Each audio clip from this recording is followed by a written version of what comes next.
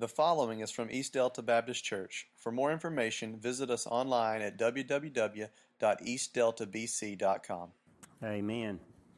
If you would, take your Bibles out and turn to Philippians chapter 1.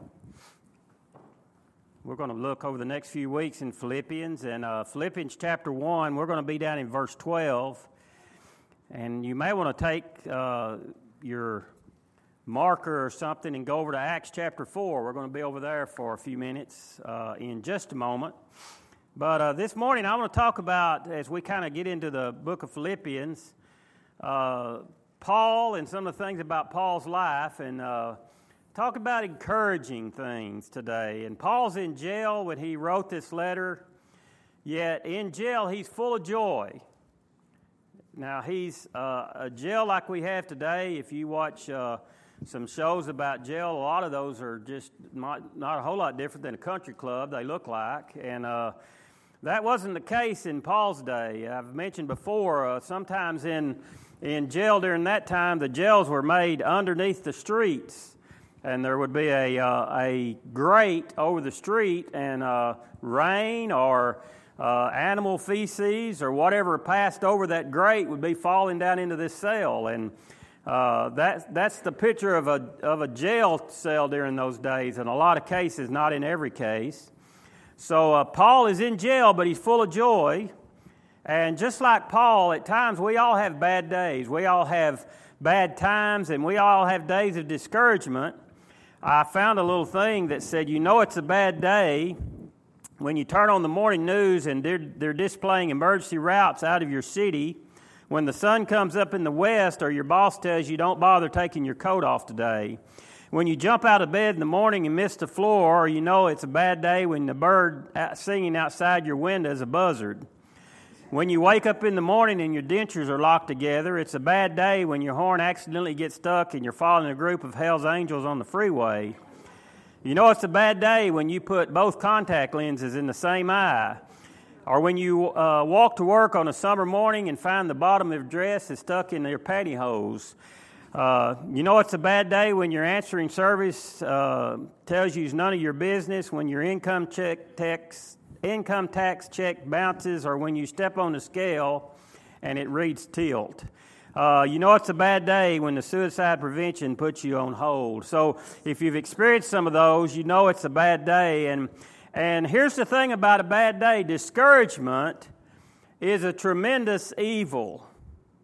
Now, I want you to think about that. Discouragement, it's a tremendous evil that we have to deal with. I'm going to finish this story in just a moment, but many years ago, a Midwestern lawyer, he suffered from deep depression. This is a true story. So much so that his friends thought it was best to keep all the knives and razors out of reach. And he questioned his own life, his life's calling, the prudence of everything, even attempting to follow through with things that he thought he wanted to do. And during this time, he wrote these words, "I am now the most miserable man living.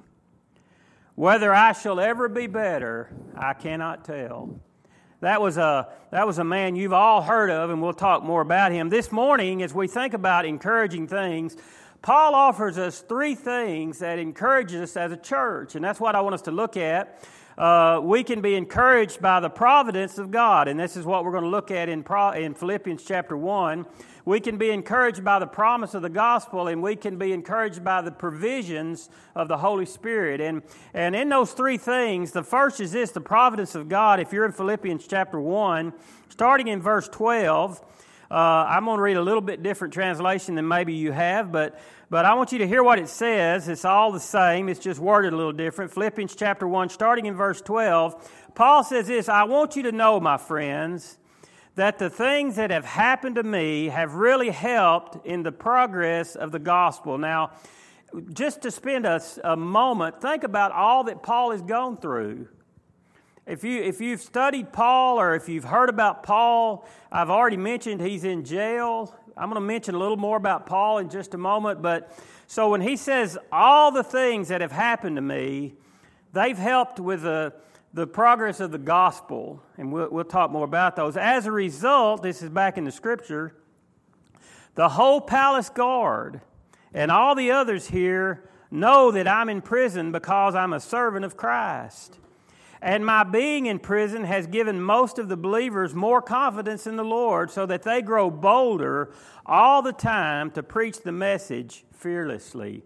Now, you may want to read through that a couple of times because it took me a few times to really see what Paul was saying. He's just saying, hey, I'm in prison, but actually me being in prisons has helped. It's helped me spread the gospel. He says all the palace and all the guards, they know that I'm a servant of Jesus Christ. What was he doing? He was making the most of every opportunity. He goes on and says, even my being in prison, it's given believers even more confidence in the Lord. So these things, we wouldn't think about those being the providence of God. But if we look at the providence of God, you know, God is proactive, and we're usually reactive, aren't we? So if we think about God being proactive, just think about Daniel. You know, Daniel's he's taken captive, he's placed in the king's guard, and he becomes one of the king's men. And through the life of Daniel, you see the things that happen. You can think about Joseph. He's sold as a slave, and he spends his life in different areas in prison and falsely accused. And in the end, he's the Savior of Israel. We think about Ruth. We've been talking about it on Wednesday nights. We think about Moses, and Moses fleeing to the desert, and because he kills a man, and how the end of his life turns out, and even just thinking about Paul. We see through all of those different areas and all those different things that have happened, it's the providence of God, that God has a plan, and God is always moving in His plan. And for us, that should be encouraging.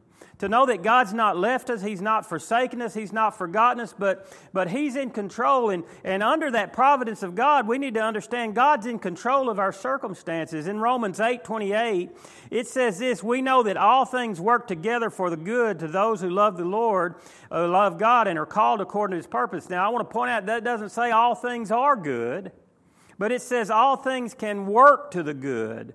All things can end up being good. Joseph, if you remember that story, and some of you will, some of you won't, but Joseph told his brothers when they came and recognized who he was, he said, as for you, you meant harm to me, but as for God, God used it.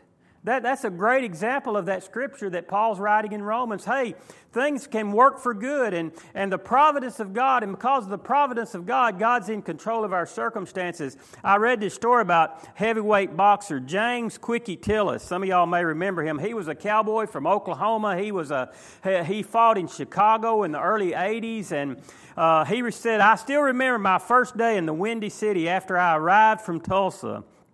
I got off the bus with 2 cardboard suitcases under both arms. I went to downtown Chicago. I stopped in front of the Sears Tower. I put my suitcases down. I turned around. I looked up at the Sears Tower, and I said, I'm going to conquer Chicago. And I looked down, and both of my suitcases were stolen. You know, just think for a minute. God is in control of our circumstances. Even when we think we've got the right picture, and even when we think that we're going in the right direction, God is in control of our circumstances because of the providence of God. Now, what did that story have to do with us? Well, think about Paul. Paul said from the time God called him, I'm going to Rome. And I'm going to preach the gospel in Rome. And Paul begins to go towards Rome. He's thrown in prison. He goes to trial after trial after trial. He's falsely accused. He's shipwrecked 2 different times. All of those times, Paul's desire was to get to Rome. But it seemed like every time he headed to Rome, something happened. But every time something happened, the providence of God and God being in control of those circumstances, Paul was used in a mighty way. He was shipwrecked on this island. They had never heard of Jesus Christ. While he was on that island, he proclaimed the gospel to those people there about Jesus Christ. The interesting thing is that's the Isle of Malta. Today, the Isle of Malta, the census says they're 100% Christian. Can you believe that? I mean, that's what the census says. That was the isle where Paul was shipwrecked thousands of years ago. So we see in the midst of the circumstances, was the shipwreck great? No. Was all the prisons great? No, but see, the providence of God and God in control, He was able to use all of those different steps in Paul's life that Paul might be encouraged. God is a great encourager. Over in Acts chapter 4, and we're not going to read all of Acts chapter 4, but Peter and John, Jesus Christ has been crucified, He's been resurrected, He's gone to heaven, and Peter and John are preaching about what Christ has done. And if you go to chapter 3 in Acts, they had healed this guy. So after they heal this guy, these people start following him, and there's thousands. The Bible says 5,000 men. That's not counting women and children. They begin to follow Christ, and they begin to hear the gospel. And because of this, the Sanhedrin and the Sadducees and the Pharisees and the religious rulers of that day, they say, hey, we've got to stop this guy. I mean, he's proclaiming the gospel. He has all of these followers. So they call him in. They say, what's going on? In what power? By what authority do you do these things? And they said, well, if you're talking about the guy that was healed, he's healed because of Jesus Christ, that same Christ that y'all denied, that you put on the cross. Now think about this. This is Peter. This is Peter that denied Christ 3 times, that even cursed and said, I don't know who the man is. Now he's boldly standing and saying, this Christ whom you rejected, we do these things in the name of Christ. And they said, well, you better stop it. You better quit. And they put him in prison. And they all met and said, what are we going to do with these guys? And one of them said, hey, we can't do much because look at the crowd they've got following them. And they said, okay, well, let's talk to them again. So they called him out again and said, you better stop. You better stop talking about them. And it says in the scripture here, they threatened them with other threats. And they got on to them. They may have said, if you don't want to go to the cross too, you better quit. And they said, hey, it's better for us to follow God or follow you. And then we get in verse 23, and that's where I want to start reading this morning. Acts chapter 4, drop down to verse 23. Because it just jumps into this, and being let go, or on their release. So that's where they've been. The religious leaders of that time, they call them up, they threaten them, they throw them in jail, they have a meeting, they realize, hey, we can't do anything, they've not really done anything wrong. They get them out and say, you better stop or we're going to get on to you again. And they say, hey, it's either serve you or serve God. Who do you think we're going to serve? We're going to serve God. And on being released, Peter and John went back to their own people and reported all that the chief priests and elders had said to them. Verse 24. And when they heard this is the people they went back and reported it to, the other Christians. When they heard this, they raised their voices together in prayer to God. Sovereign Lord, they said, you made the heavens, the earth, and the sea, and everything in them. You spoke by the power of the Holy Spirit through your mouth of your servant, our father David. Why do the nations rage and all these people plot in vain? The kings of earth take their stand and the rulers together against the Lord and against the Anointed One. Indeed, Herod and Pontius Pilate met together with the Gentiles and the people of Israel in this city to conspire against your holy servant Jesus, whom you had anointed. This is verse 28. They did what your power and what your will decided beforehand should happen. See the providence of God even in that statement. Verse 29, now, Lord, consider their threats and enable your servants to speak the word with great boldness. I want us just to think about that just a moment. If the civil authorities came to you today and said, if you speak the name of Jesus again, we're going to put you to death. Well, that's a serious threat. So we can't just say as Peter and John said, hey, we're going to speak for the Lord, whether we're going to work for man and work for God, what would you do? Well, there's some serious threats. So in their prayer, they said, Lord, consider their threats and enable your servants to speak with great boldness and stretch out your hand to heal and perform miraculous signs and wonders to the name of your holy servant, Jesus. And after they had prayed, the place where they were meeting were shaken, and they were filled with the Holy Spirit, and they spoke the word of God boldly. What I want us to see from that is think about the encouragement God has for us. He's the great encourager. He gives us the ability to speak boldly in His name. He gives us protection from the threats of the world today, and He's there, and He's on our side. And today, when we think about those times that we're discouraged, when we think about the bondage that we fall and find ourselves under sometimes, remember, God is our great encourager. The providence of God, and to realize that God has put into practice and put into play things long before this hour that prepares us for what's taking place. Here's the second thing that should encourage us, and that's the promise of the gospel. Again, in Philippians chapter 1, in verse 15, some indeed preach, this is Paul talking, you put all this together, I've kind of broke these scriptures up, but Paul continues from our first passage of Scripture down to verse 15. Some indeed have even preached the gospel out of envy and strife, and some also of goodwill. Those indeed preach Christ out of contention, not sincerely, supposing to add affliction to my bonds. But these others they preach in love, knowing that I am set for the defense of the gospel. What then? Nevertheless, in every way, listen to what he says, whether preached in pretense or preached in truth, Christ is still preached, and yet I rejoice in this, and yet I also will continue to rejoice. Paul was encouraged because of the promise of the gospel. Preaching the gospel, that's the chosen method for God reaching the world through preaching the gospel. Mark chapter 16, verse 15 says, and he said to them, go into all the world and proclaim the gospel to all the creation. 1 Corinthians 1, 18 through 25, for the preaching of the cross is foolishness to those being lost, but to us being saved, it's the power of God.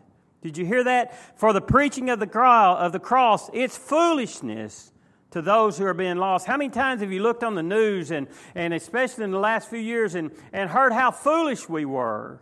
How foolish are Christians? How foolish is to think there's only one way to heaven? How foolish is that? You know, that's not new. That didn't start a few years ago. That's way back when Paul was preaching. He said the preaching of the cross, the preaching of the gospel, it's foolishness to those who are being lost.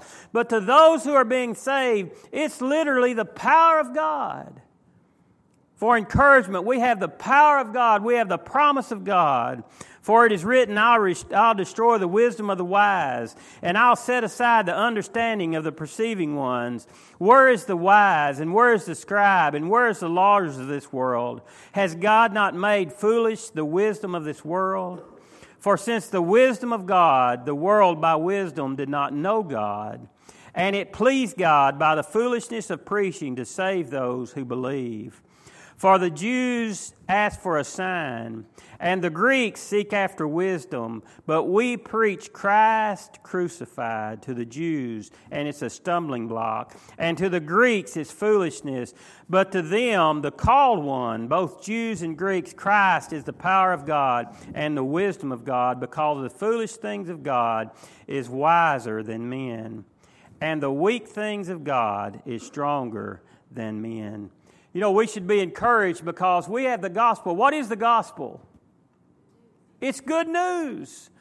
Isn't it great to hear good news every now and then? I was in South Texas. I was way out towards Midland last week, and I called, and they said it's raining. I said, that's good news. We're getting some rain. Isn't it great to hear good news? Isn't that encouraging when you call and you get a phone call and you think the worst and you get on and it's good news? Oh, I have great news to tell you. We get good news, we want to share it with everybody. Oh, let me tell you what happened. I have some good news. And for us, the gospel is good news. It's encouraging news. It's life. It's eternal life, and we have that. The gospel preaching and people getting saved, that's to be an encouragement to God's people. And when Paul looked, he said, you know, there's some people that preach just to try to make my bonds worse. They talk about Christ, but the whole time they're trying to stir the pot, and there's other people out of love they're preaching. But you know what? Still, I'll rejoice. I rejoice because The good news of Christ is being taught and being preached. You know, new believers, they get excited to tell others about Christ. And sometimes those that have been saved a while, that excitement may go away a little bit and it may wane away. But remember that if you've ever witnessed the saving power of the gospel, if you've ever experienced that saving power of Jesus Christ, we want to witness it again. We're going to have baptism here in just a few moments. And it's just a great reminder of the saving power of Jesus Christ. And that's good news. That's something that we can say, hey, this is great news, and it's a great encouragement to us and a great encouragement to me.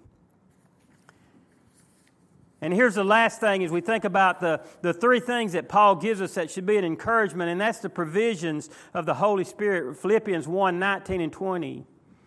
Paul says, because I know that means of your prayers and the help which comes from the Spirit of Jesus Christ, I am set free. Where did I say he was? He's in prison. He's bound in chains, but he says, but I know by the means of your prayer and by the help that comes from the Spirit of Jesus Christ, I am set free. And my deepest desire and my hope is that I'll never fail my duty. But at the end of all times, and especially right now while I'm in prison, I shall be full of courage, so that with my whole being I shall bring honor to Christ, whether I live or whether I die. See, Paul understood the provisions of the Holy Spirit. We've been talking about Ruth on Wednesday night. We completed that a week or two ago, and we talked about Ruth and Naomi, and through that we begin to see the provisions of God. Long before Ruth was ever born, God put into play in the law some provisions to take care of widows, and we see that through her life, you know, her husband died, her father-in-law died, and she ends up moving back to a foreign land with her mother-in-law, and because of the providence of God, she ended up in a certain place.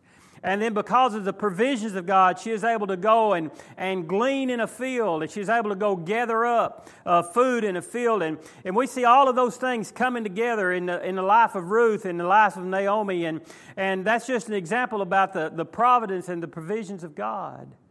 And Paul experienced those things and realizing that God had made provisions. Even while he was in prison, he had made provisions. So here's an encouraging word for us. We're not alone. God is with us. Wherever we're at, God is with us. Look at John 16:7-11. He says, but I'm telling you the truth. It's far better for you to go away, because if I do not go away, it's far better that I go away. This is Christ talking. Because if I do not go away, the Helper will not come to you. But if I go away, then I will send him to you. And when he comes, he'll prove to the people of the world that they are wrong about sin and what is right about God's judgment. They are wrong about sin because they don't believe in me. And they are wrong about judgment. Let me start over right there. But if I do go away, Christ says, I will send him to you. And when he comes, he'll prove to the people of the world that they're wrong about sin and about what is right about God's judgment. They are wrong about sin because they don't believe in me, and they're wrong about what is right because I am going to the Father and you'll not see me anymore, and they're wrong about judgment because the ruler of this world has already been judged. Now, what's Jesus talking about? He's talking about the Holy Spirit. He says, if I stay, the Holy Spirit's not going to come. So it's far better that I leave, that I might send a helper back, that I might send a comforter back, who is the Holy Spirit of God, who will live in us when we're born again. And as far as judgment goes, he says the ruler of this world has been judged. Who's the ruler of this world? Satan is. So he says, people's got it mixed up right now, and I'm going to send the Holy Spirit of God back. And the Holy Spirit of God, he's going to be with you, and he's going to be the one that convicts people, that teaches people, that helps their mind understand. Now, here's what I said at the very beginning. The power of the Holy Spirit is activated through prayer. You see it, Paul says in verse 19, through your prayers, the power of the Holy Spirit is set free. You know, the power of the Holy Spirit, it's here, it's available for us today. I read this story about a seminary mission class. This guy, his name was Herbert Jackson. And he told about he was a new missionary. He was assigned a car that would not start without pushing it. It's the only way to get it started. Y'all ever had a car like that? You know, it had to be pushed. So he pondered this problem. He devised a plan. He went to a school nearby his home. He got permission to take some children out of the class. He pushed his car. They got it started. He made his rounds. And from that day on, he would either park on a hill or he'd leave the engine running when he had to go make visits or do different things. So he always planned ahead, and he used this ingenious procedure for 2 years. He did this.